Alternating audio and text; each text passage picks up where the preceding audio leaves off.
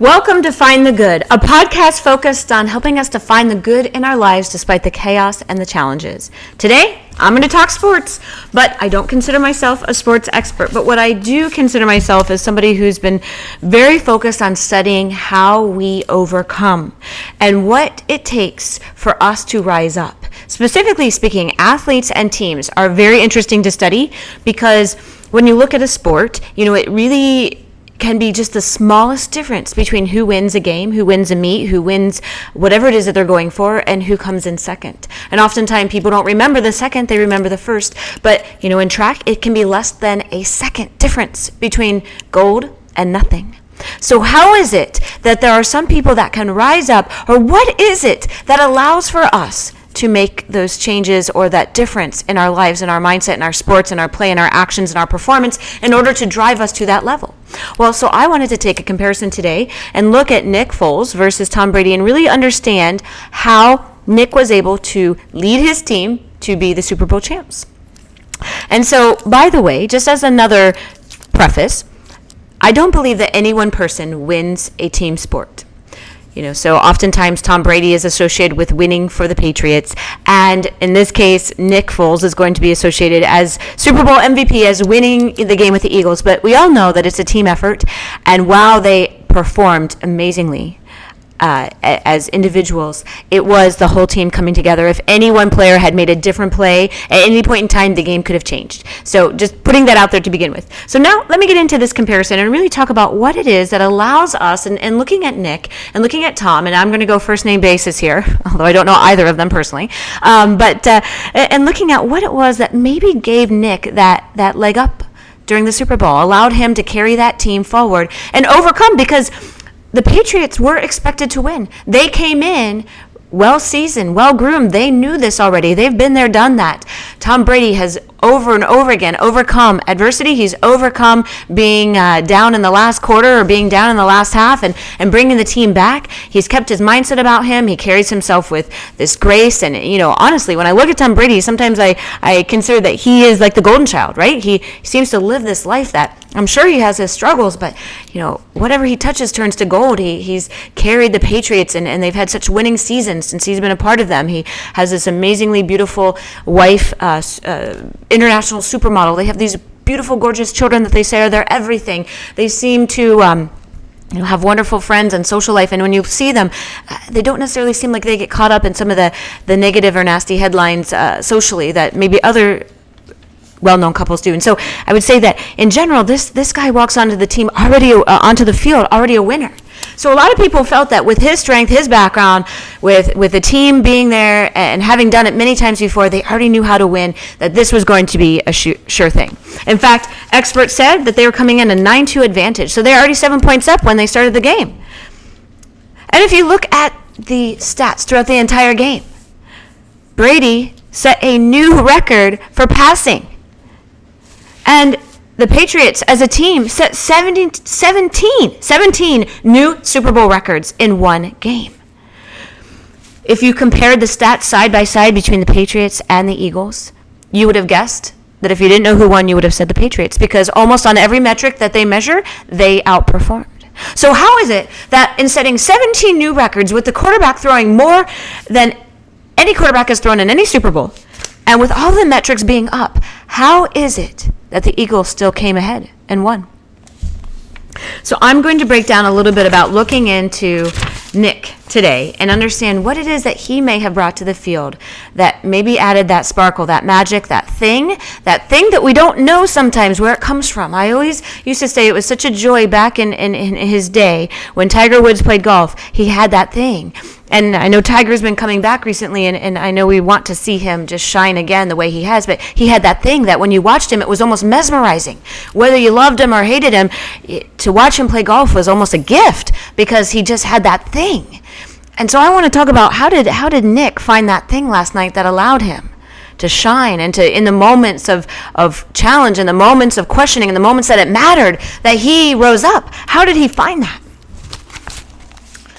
So first of all, let me give you a little bit of background on Nick, for those of you who don't know, and it'll just be a quick background here. But so he started at Michigan, he transferred to Arizona, and he's playing ball in school because he wanted a little bit more opportunity to play. But since then, it seemed like he had, when he went out into the NFL, it seems as if he couldn't really cut his break. He did get drafted by the Eagles to start off with, which is kind of ironic because then he went over to the Chiefs and the Rams, and he just couldn't find his way. He just didn't feel he was playing at the level he could be playing. He thought he had way more potential than what he was doing.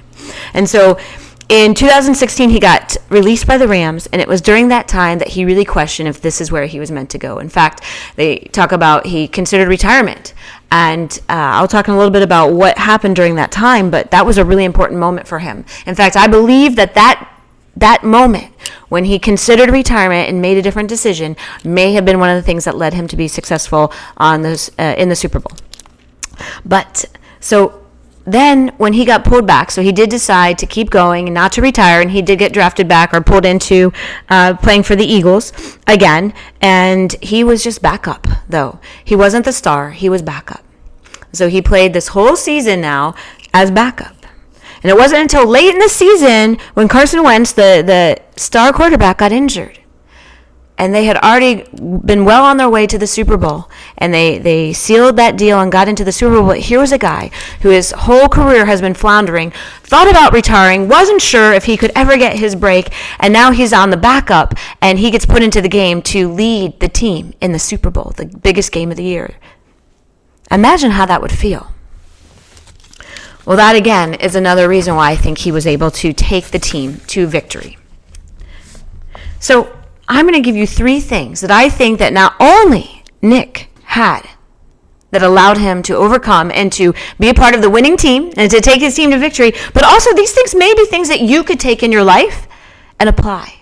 Because again, as I talked about at the beginning, I'm very interested in how do we take ourselves, whether we're an individual playing a sport, a team, or whether we're in our just game of life. We're trying to be our best at our job, trying to be our best as a parent or as a significant other or as a friend. How do we rise up and really meet ourselves where we know we have the potential to be? So the first thing is that in Nick's moment of struggle, back in 2016, where he just really questioned himself, he questioned if this was what he was meant to do. What he says he did was pray. He prayed about it. Now, I'm not necessarily encouraging you to find the same path that he did, but what I'm encouraging you to do is know that he had someone or something that he believed in, that he felt helped give him guidance. So I identify with that because at times, when I'm struggling, I will find myself in heavy prayer, trying to connect with my God and find direction and guidance. So whatever that is for you, though, whether it is God, your version of God, which may be different than mine, whether it's a higher power, a belief, an energy system, whatever it is, maybe it's somebody that you respect, a mentor, but something where you seek your guidance from. He found faith. He found his faith and he believed in it. And he believed with all of his heart and he listened to it. So we all have ways that guide us. And maybe if you don't have that right now, it could be a good place to start. Because without faith, I believe that we don't have anything that gives us hope. But when we have something that we believe in and that we can go to and seek guidance and support when we're struggling, that is really important. So he found his faith, he found his connection, he found his answers when he went to the place that he trusted in his life. So I challenge you to find the people, find the strength, find your version of your faith for you. And let that be something that guides you, your rock, your drive. Because it's really easy when we're struggling, when we're floundering, when we feel like life is coming up short for us time and time and time again, to sort of forget. We don't seek out support. We don't seek out our faith. Some of us actually stop believing in our faith, or we stop believing in the things that we used to believe in. Because it's easy to believe in those things when life is good. Because it feels like life is on our side, right? Of course I believe that there's a faith out there to follow because it's handing me all these wonderful gifts. But in the moments where it feels like we're falling on our face and we don't understand how our lives could be put this way and why would, if there was a faith, how could it really drive us there? Those are the times that we got to dig deep and we got to get present with whatever it is that we believe in. And not forget that life is not about having this perfect pathway.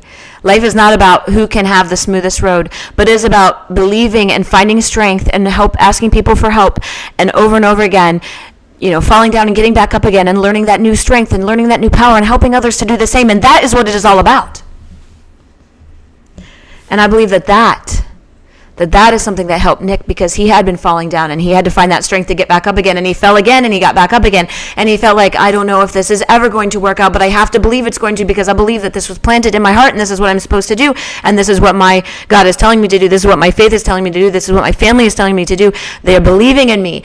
I have to believe in myself. And that's what he found. And that's what you must find too, in your own way, in your own authentic way, for what resonates in your life. That is what you must do. The second, and I love this quote I'm going to start off with, luck is when preparation meets opportunity. And I love that, because that means that we cannot wait to start working on something when it happens. If I want to go out and be a motivational speaker on the biggest stages in the world, I can't wait to practice speaking until I get the chance to stand on the biggest stage. I got to practice everywhere I can go. I got to practice standing on the sidewalks, sharing my message with people. I got to practice on podcasts. I got to practice by sharing my messages with the world in every way, in Rotary clubs and book clubs and sewing clubs and any club I can get, to get that practice, so that the moment that opportunity and that door opens, I have been so well practiced that I get on that stage as if I was meant to be there. And the same is true with this. So Nick practiced and practiced over and over again. Even though he had moments of doubt and questioning of himself, he kept going back, getting on that field, practicing, running the plays, thinking about if ever I get into that space. He was the backup quarterback, which means he didn't really play that much, but he still practiced as if that one moment that he may get one play on the field, he would make that play count. And he practiced over and over and over again. He practiced his whole life believing that the opportunity could come. And you must do the same. You can't wait. The opportunity is on its way for you. Prepare as if it's coming.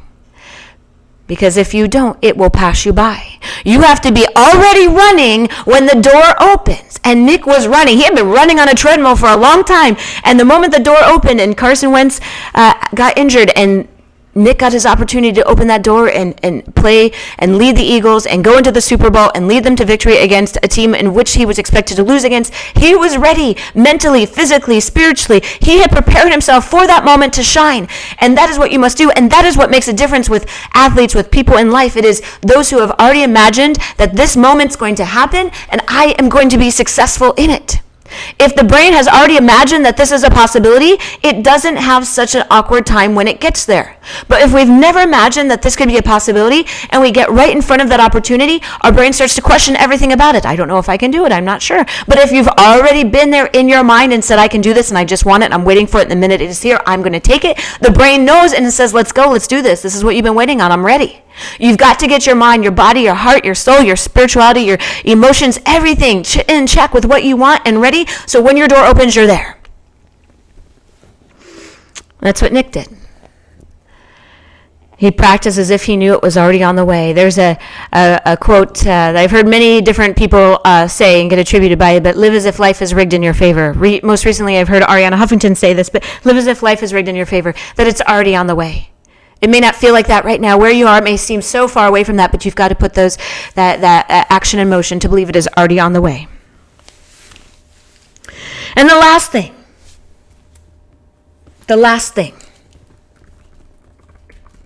is that Nick said that during the game, when they asked him what it was that allowed him to be successful, what it was that allowed him to carry himself through that game, he said that he stayed present. He said that is really his secret in that game. He stayed present in what he was doing. He didn't let distractions come up. He didn't let questions. He didn't start questioning himself. He really stayed present in the moment with what he needed to do. And there was a very special play in which he scored a touchdown in, which they'll call one of the probably greatest plays of the game. It was a really fun play to watch. But it was a unique play. And I'm sure that they had practiced it over and over and over again, but truly that was one moment in time where they had to stay completely connected and present with what they did. And I want us to think about in our lives how often we're headed in a direction that we want, but perhaps we get off track. Perhaps we get distracted. Perhaps life takes us in 20 different directions. In fact, I work with individuals and coach them often. And one of the most common things I hear them tell me is, oh, I had all the goals we talked about that I was ready to do this week, but every day something came up. Every day I got distracted. Every day. And they didn't get to anything they wanted to do. They just kind of kept their head barely above water.